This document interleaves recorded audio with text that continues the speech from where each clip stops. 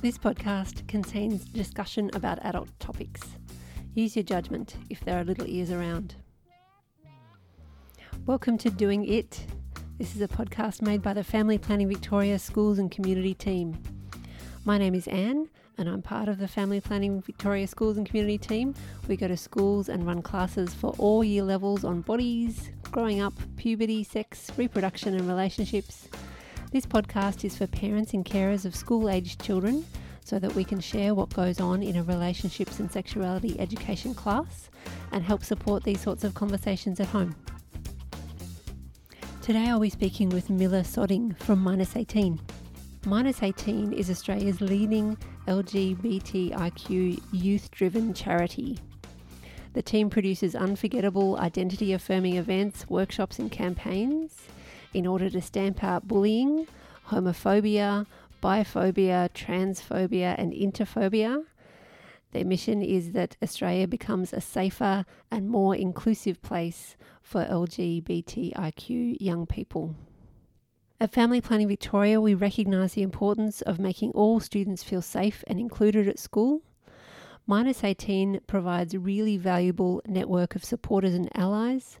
Mila is going to talk to me about the sort of the work they do in schools. Young people at high school, particularly in Melbourne, are likely to know about Minus 18 already. This podcast is for parents and carers, so I'm going to try and ask Mila about some of the things that grown-ups might want to know about Minus 18. Okay, recording. So Mila, thank you so much for coming in today and talking to me. Thank you. It's a real pleasure to be here. Very exciting. I have heard you speak at events a couple of times. And I've noticed like a lot of people working in this advocacy sort of space, you were drawn to this through personal experience. Can you tell me a little bit about that?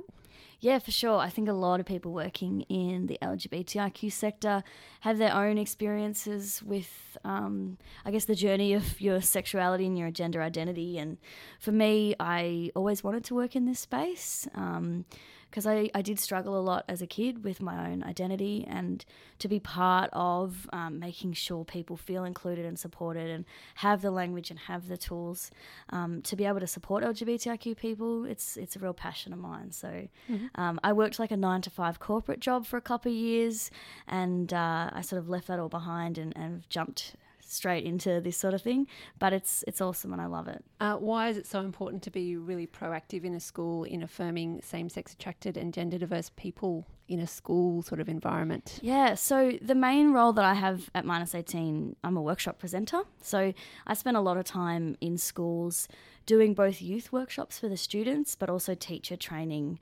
again, to push that LGBTIQ inclusion and support message. It's important because it obviously makes sure that all students feel supported while they're studying.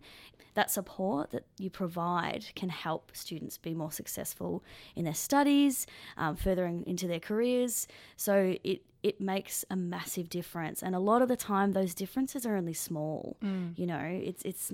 So what sort of things are you telling teachers to be inclusive? Well, I'd say the main one is around language. That's a big thing that we push, because there's studies out there that show that young people, when presented in a space that has inclusive language or gender neutral language, they feel, LGBTIQ young people feel better and they feel more engaged, they feel more heard and validated. So I think language is such a simple thing that teachers can do, and something that they probably don't think about a lot. There's lots of hey guys or girls in an all-girls school or vice versa. So we recommend using other things. So that's just one example, but there's all sorts of things. I think the first step is for them to look at what gendered things they have in the school and how that might impact someone who might not identify within that. But then you've also got the other side of just sexuality as well, and young people exploring their sexuality, and it's just important to provide them with that space to do that and not invalidate that experience, because being a teenager is hard enough, and when you add the layer of questioning your sexuality, it's very stressful. So if your school is welcoming of that, supportive of that, if they've got rainbows up, if they've got a pride group, it actually can have a profound impact on that young person. Can you talk a little bit about the sort of campaigns and events that Minus 18 run? Yeah, so the first thing that comes to mind, we play a big role in those sorts of national and international celebration days. So you've got probably the most renowned one is IDAHOBIT, which stands for International Day Against Homophobia, Biphobia, Interphobia and Transphobia. They love acronyms at schools. They can't get away from them. We love acronyms in the LGBTIQ community, that's for sure. That's a big day that's celebrated all over the world on May the 17th. Minus 18, we push that really, really strongly in Australia. We're at the forefront of IDAHOBIT, which is amazing. We rally people around to stand up against discrimination, to raise funds for LGBTIQ organisations. Minus 18 obviously is a great one, but there's lots of different ones, and spread awareness of discrimination and the impacts that it has and ways in which you can sort of stand up against it. So that's really one of the main ones. The other one is Wear It Purple, which is actually coming up. So that's happening on 30th of August. It's always in the last week of August. That is an event that is celebrated specifically for LGBTIQ young people. And it's a similar thing. You get people to wear purple to work, raise money, spread that awareness.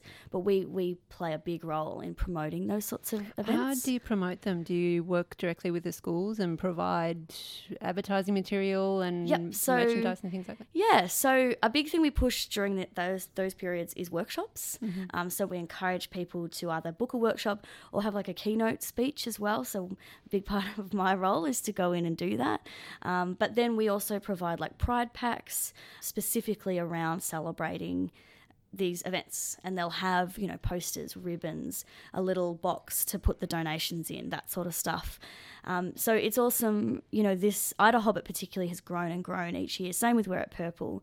But last year, IDAHOBIT, we started encouraging organisations, schools, anyone to register their IDAHOBIT event through Minus 18, just so we could promote, you know, these events are happening.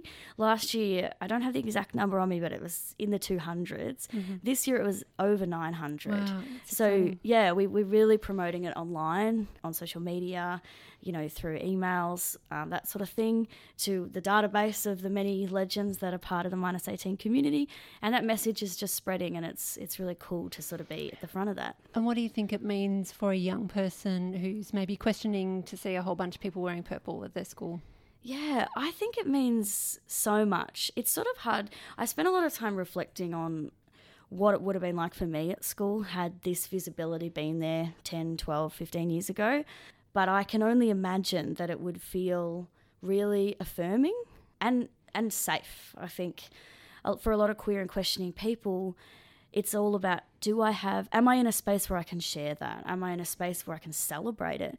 And to have the visibility and the rainbows and the cake and the positive experience, the positive energy for the community, it would only make those people feel okay and sort of less ashamed and more open to share. Yep. Yeah, I love it. It's awesome. What sort of things, you've mentioned a couple of events, but what sort of other things can schools do in their environment to make it a supportive one? Oh, yeah, okay. Yeah, so events, I said inclusive language. Definitely if they don't have pride groups, I think people underestimate the power that a pride group can have. So how would a pride group run? It's like a school lunchtime class? like an LGBTIQ or questioning group, mostly they run at lunchtime. They're always like facilitated by a teacher, one or two, but mostly it's actually led by the students at the school. They have all sorts of names. My favourite one I've ever heard was Saga, which was Sexuality and Gender Alliance, which I love because the drama of a saga. But who doesn't want to be in the Saga group? Exactly. But it's, you know, pretty low key. It might just be a lunchtime where you bring your lunch, you chat with other people, maybe you watch an LGBTIQ show or host an event in this space. But it's really just a step for the school to show that they're creating those spaces for those young people to talk and to feel connected. You know, for me, I was not out at school. I really struggled. I went to a conservative all-girls school, religious school as well. There was no language, there was no support. there was nothing about No posters. Definitely no posters and no cake. So that was really hard for me. But what really changed my life and my path was going to uni and finding those queer spaces. So if they're being created in a high school level, I think that's helping a lot of people find that safety and find that support earlier. So I think it's a really important thing that schools should get behind. Some schools find it a bit controversial. They find it a bit challenging. You know, how do you manage sort of creating a group like this when other people have varying beliefs and faith and cultural backgrounds and all sorts of stuff that might create a bit of friction between people. But I think it's so crucial that you create those spaces for LGBTIQ people and facilitate that and stand with them so they don't feel lost and isolated and without support. Yeah. And from my experience, it's not just the queer people in the student community that want groups like that. It's everyone. Yeah. Everyone wants to feel like they're supporting other students. Yeah, for sure. Yeah. So just asking about events. This podcast is for parents and carers. I'm going to ask some occupational health and safety questions about events. Love it. Sort of things that I think the grown-ups would want to know. For sure. So if a parent or a carer has a young person going to one of your events, are they supervised and by whom? 100%. All our events are supervised by a whole team of people. So you've got your -18 staff who have worked to coordinate the event, but then you've also got youth workers. So at every event, we have a handful of youth workers there working to make sure that all the young people are feeling okay. And if they're not, they're able to help facilitate conversation and sort of connect them back with any support that they might need. On top of that, there's security as well as a whole string of volunteers who are LGBTIQ identifying young people who are perhaps a bit older, so usually in that 18 to 25 bracket. So there's lots of support around. And yourself and other social workers would be not necessarily teachers, but have working with children checks and for sure. All that sort of stuff. So all -18 staff have to have working with children's checks, as do the volunteers. And absolutely, the youth workers are certified, trained youth workers who a lot of them work in that space full-time through the week, and then they take the time. It's a requirement for them anyway. Yeah, then they take the time to come to our events. They're always LGBTIQ identifying as well, usually volunteering to show support for the community. And yeah, they're champions in helping make sure everyone feels safe, and if not, we make sure that they get the support they need. Is there a registration process to attend, and do parents or carers need to sign registrations? No, so registration is sort of just like a sign up online. So you do get a ticket. Usually our events have up to 500 young people at them, so they're massive. And when I say this, I mean our queer formals. So we're most known for our queer formal events. They're very big, and there are usually lots going on. We've got performers, we've got activations, all sorts of things happening. So all they have to do is just sign up online. We actually we make a priority to make sure that there's all sorts of people that are going, not just sort of your Melbourne suburban queer people. Like, we make sure that we're inclusive of regional areas and allocate certain amounts of tickets to that as well. So there's a real diverse group that get to go, but it almost always sells out, our queer formals. But young people can sign up themselves, Okay. Are the dance parties drug and alcohol free? Absolutely. Oh, yes, absolutely. I was going to say absolutely not, but then I realised how you asked it. Yeah, no, all our events are 100% drug, alcohol and smoke free. Does someone have to be gay to come along? No, not at all. I think we welcome everyone, because you can never really know what someone's going through or how someone identifies. Obviously, the event is really tailored to LGBTIQ people, and the vast majority who attend are queer or questioning young people, but there's no reason why they can't bring their friend or two. They might want to bring a support person along. Yeah, for sure. Are there condoms available, and does sexy stuff happen? Sexy stuff, I love that. So -18, we don't have the capacity, or we're not in the space for sexual education or sexual health. Interestingly, we hosted an event last year called the Queer Ideas Festival. It was the first of its kind. And basically we got 120 young people to come together and really talk about the issues that matter to them and that are affecting them. And then we got them all to vote on like what the most crucial ones were to them. We printed them off in a really spiffy looking report called Young and Queer Report. If you can get your hands on one, it's really worth the read because it gives you insight into what young people want. And the number one thing by a mile was sexual health education, because a lot of the time when you do sex ed in schools, it can be skewed to a heterosexual narrative. And that creates a lot of barriers for LGBTIQ people and also just creates a bit of an unsafe space for them in terms of what they don't know about sexual health. But we don't facilitate that, and we're not involved in that, in educating them on sex ed. Our role is to facilitate the event and create a space for them to have a good time. And that's a really big reminder for us that we need to be really inclusive in our sexual health messaging, that we're not just talking about heterosexual sex in our classes, we're inclusive of everyone. For sure, totally agree. Is there first aid at events? Oh yes, absolutely. So there's staff and security who are trained in first aid, and there's like a little station at each event that is dedicated for that. What sort of venues do you hold events? Usually our events are in sort of council town halls because they can be subsidised for not-for-profits, and they're also accessible. Yeah, big, yeah. Yeah, got to fit them all in there. Can a young person attend without parents knowing? Yes, they can, and they do. I think that for some young people, they're not able to be out. They're not able to share this part of themselves with their parents or their families or their guardians. So the way we structure our events is to make sure those people can still come. Some of them just say they're going to a general underage event. Some might say something else. But I guess you can take comfort in the fact that when they do come to these events, they are very safe. They're drug and alcohol free. There's youth workers, there's security there. So there's lots of people around them and providing that extra support if they need it.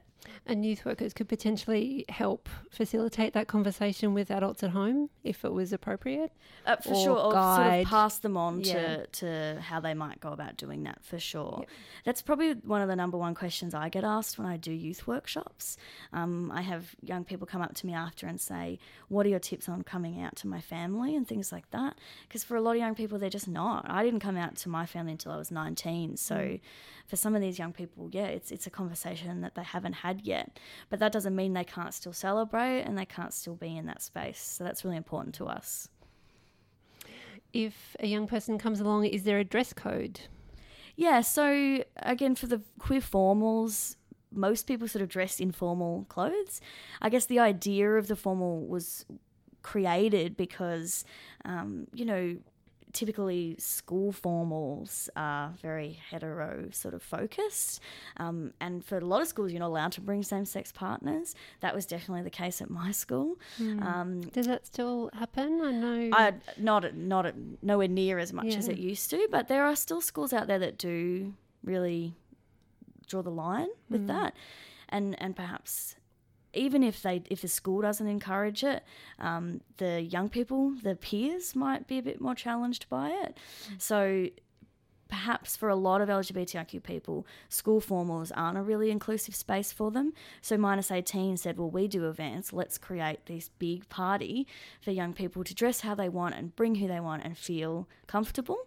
So a lot of them do wear formal clothes, but a lot of them just turn up in jeans and t-shirt. It's really their call. It's what they feel comfortable in, and that's fine with us. Will everything go on social media? Okay, great question. So there's lots of concerns here about privacy. Like we said, some people aren't out. Some people don't want their photos online, particularly at a queer event. So we have photographers at the event taking photos of everyone having a good time. Those photos get posted in a private Facebook group, which is called Minus 18 Teens. And that is, again, a facilitated Facebook page by staff. But basically, it's a private space for the photos to be posted that they can still see them, but they're not tagged in a public forum. So that's one thing. And then we put sort of our major big social photos of the groups having a great time, they go on Instagram and on all our sorts of platforms. But at the events, if a young person says, I don't want to be in a photo, that's so fine. And the photographers are actually specifically briefed on that before the event starts. So anyone that wants to jump out just does, and we make sure that that's okay. But yeah, we also do share just on our Instagram stories and things like that. While the event's happening, there's lots of highlights that we share. Yep. Yeah. And young people would be Instagramming their own pictures. Oh, Of the absolutely. event as well. Yeah. We love it. We encourage it. We want us to show them getting ready and being there and having a great time, and we really encourage that sort of engagement for sure. Events wheelchair accessible? Oh, 100%. All the events we host are 100% wheelchair accessible. Yep. Great. Okay, that was it for occupational health and safety. But I appreciate those questions, and I think it's really important. As a parent, I can only imagine if a young person comes to them and says, I want to go to this underage queer event. If you don't know anything about it, you might think, well, what are they going to be exposed to? What's going to happen? Yeah, you just want to know your kids are safe. Exactly. So happy to answer those questions, and I can guarantee I've been to them. The events that we host are so wholesome, and there's lots of glitter, there's lots of dancing, there's a lot of retro music that they know all the words to, which still baffles me. But yeah, it's a really, really safe environment and really great. And there is lots of information about them on your website as well. For sure. Yep. If you could offer advice to parents and carers, what would it be? I think the number one thing parents need to remember is that their child is always their child, and that what it takes to come out to your parents, it's massive. They've probably spent a long time thinking about it. They've probably spent a long time talking, exploring, wondering, and now they're at a point where they can share it with you. And it's so common for parents to react in a way that sort of invalidates them. They say, oh, you're young, see how you go. It's just a stage. Yeah, right? It's just a phase that gets thrown around a lot. And I think that terminology really does invalidate young queer people, or queer people in general, because in life there's so many phases that you go through, and it's important to just create a space to have those conversations and to let them explore whatever they need to, because it's just that way they're safe about it. They're upfront about it. There's no shame. There's no hiding. A lot of people in my sort of age group, their parents said, I just don't want you to have a harder life. When there's a lot of fear, because you build up an idea of what your child the life that they'll live. But this is an extra difficulty. Yeah, and then coming out as queer, it really changes the path of what you expected them to do. But truthfully, you can live a fantastic life as a queer person, and the understanding that you wouldn't, or that it's worse or harder, or it's ill-informed, I think, and it sort of stems from the fact that people can be afraid of queerness, and that it's a bit odd and it's not okay. But I think you've just got to let young people, and all people who are exploring it, to just be open and to try it out. And I think the other advice I could give is have patience with yourself as well as a parent. My parents were pretty shocked when I came out, and it took a couple of years for us to really meet back in the middle. We weren't angry, it wasn't like a frosty situation, but it was just they were over there and I was here, and I didn't know how to communicate what I was going through to them.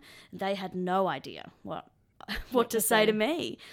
So I think that it's really important that if a young person comes out to you and says that that their sexuality might be diverse, or that their gender identity, they want to change their name, their pronoun, that might take some adjusting to do that, and that's okay, But that's not me saying you have a free pass to make mistakes. It's okay to make mistakes, but it's how you correct yourself. It's how you show support for your child in a very challenging part of their life. So what are the steps? How would a parent go from just accepting that as a thing that maybe their child is doing at the moment to really celebrating that? Yeah, I think celebrating is a really good word, and it's a really important thing to do, I think, because to accept is to say, okay, that's you, sure, that's what the way you're going to live your life. But to celebrate is to say, I see you, I hear you, I love you. I'm going to wear that rainbow lanyard, and I'm going to proudly say that my child is LGBTIQ. I think that means so much. I love going to Pride March and LGBTIQ events and seeing parents with their children, really celebrating them. You know, and you see also people offering like mum hugs. I don't know if you've seen that online, like mum and dad hugs, like, you know, people who are parents who go to these Pride events and actually offer hugs to people. That's lovely. I know, it's really powerful. It actually sounds a bit weird when you say it out loud, but when you see the photos and you see the impact that it has, it just shows that there's so much love there that you need to give these young people, because when they don't get it, it's detrimental. What is your wish for young people who identify within the LGBTIQ community? My wish for young LGBTIQ people is that they are connected, that they know that they're not alone. I think it sounds a bit cliched to say that, but it's, you know, so LGBTIQ people are so much more likely to experience mental health challenges, to experience isolation. So it's really, what I would love for them to know is that there's a whole community out there waiting for them. I think it is a journey, and it's one that you're never not on. I think that things can change, labels and what you identify them as and how you identify with them, they can change too. But you've just got to give yourself that space and that love to be yourself, even when it's very, very challenging. But there is such an incredible community that we have. There's so many services. There's so much out there to bring you back in, and that we're always going to fight for you, and that, you know, you're always going to be part of our community. So I hope that people can remember that, and I hope that they can know that. Oh, that's lovely. Thank you so much, Mila, for talking to me. It was really helpful, and I think any parents and carers of anyone would be really grateful to know that a service like yours is out there. Thank you so much. I love it. It's great. Thanks. Thank you so much to Mila for talking to me today. There was a few things that really stood out in our discussion. Language is really important in schools to make everyone feel included. There are a lot of things schools can do to support LGBTIQ youth, such as posters, pride groups, Ida Hobbit Day, Wear It Purple Day. Minus 18 events are well staffed by people who have working with children checks. For anyone identifying as LGBTIQ, there is a whole community waiting for you. For more information about Minus 18, you can go to their website. I'll link that in the show notes. They have lots of information for young people created by young people, explaining the whole rainbow. They have information about past and future events. Also have a look at their socials: Facebook, Instagram, YouTube, and Twitter. Thank you so much for listening. For more information about Family Planning Victoria, you can go to fpv.org.au. You can follow FPV on Instagram, Facebook, or Twitter. Contact us directly at doingit@fpv.org.au. If you like the podcast, subscribe and give us a great review. Thank you so much for listening.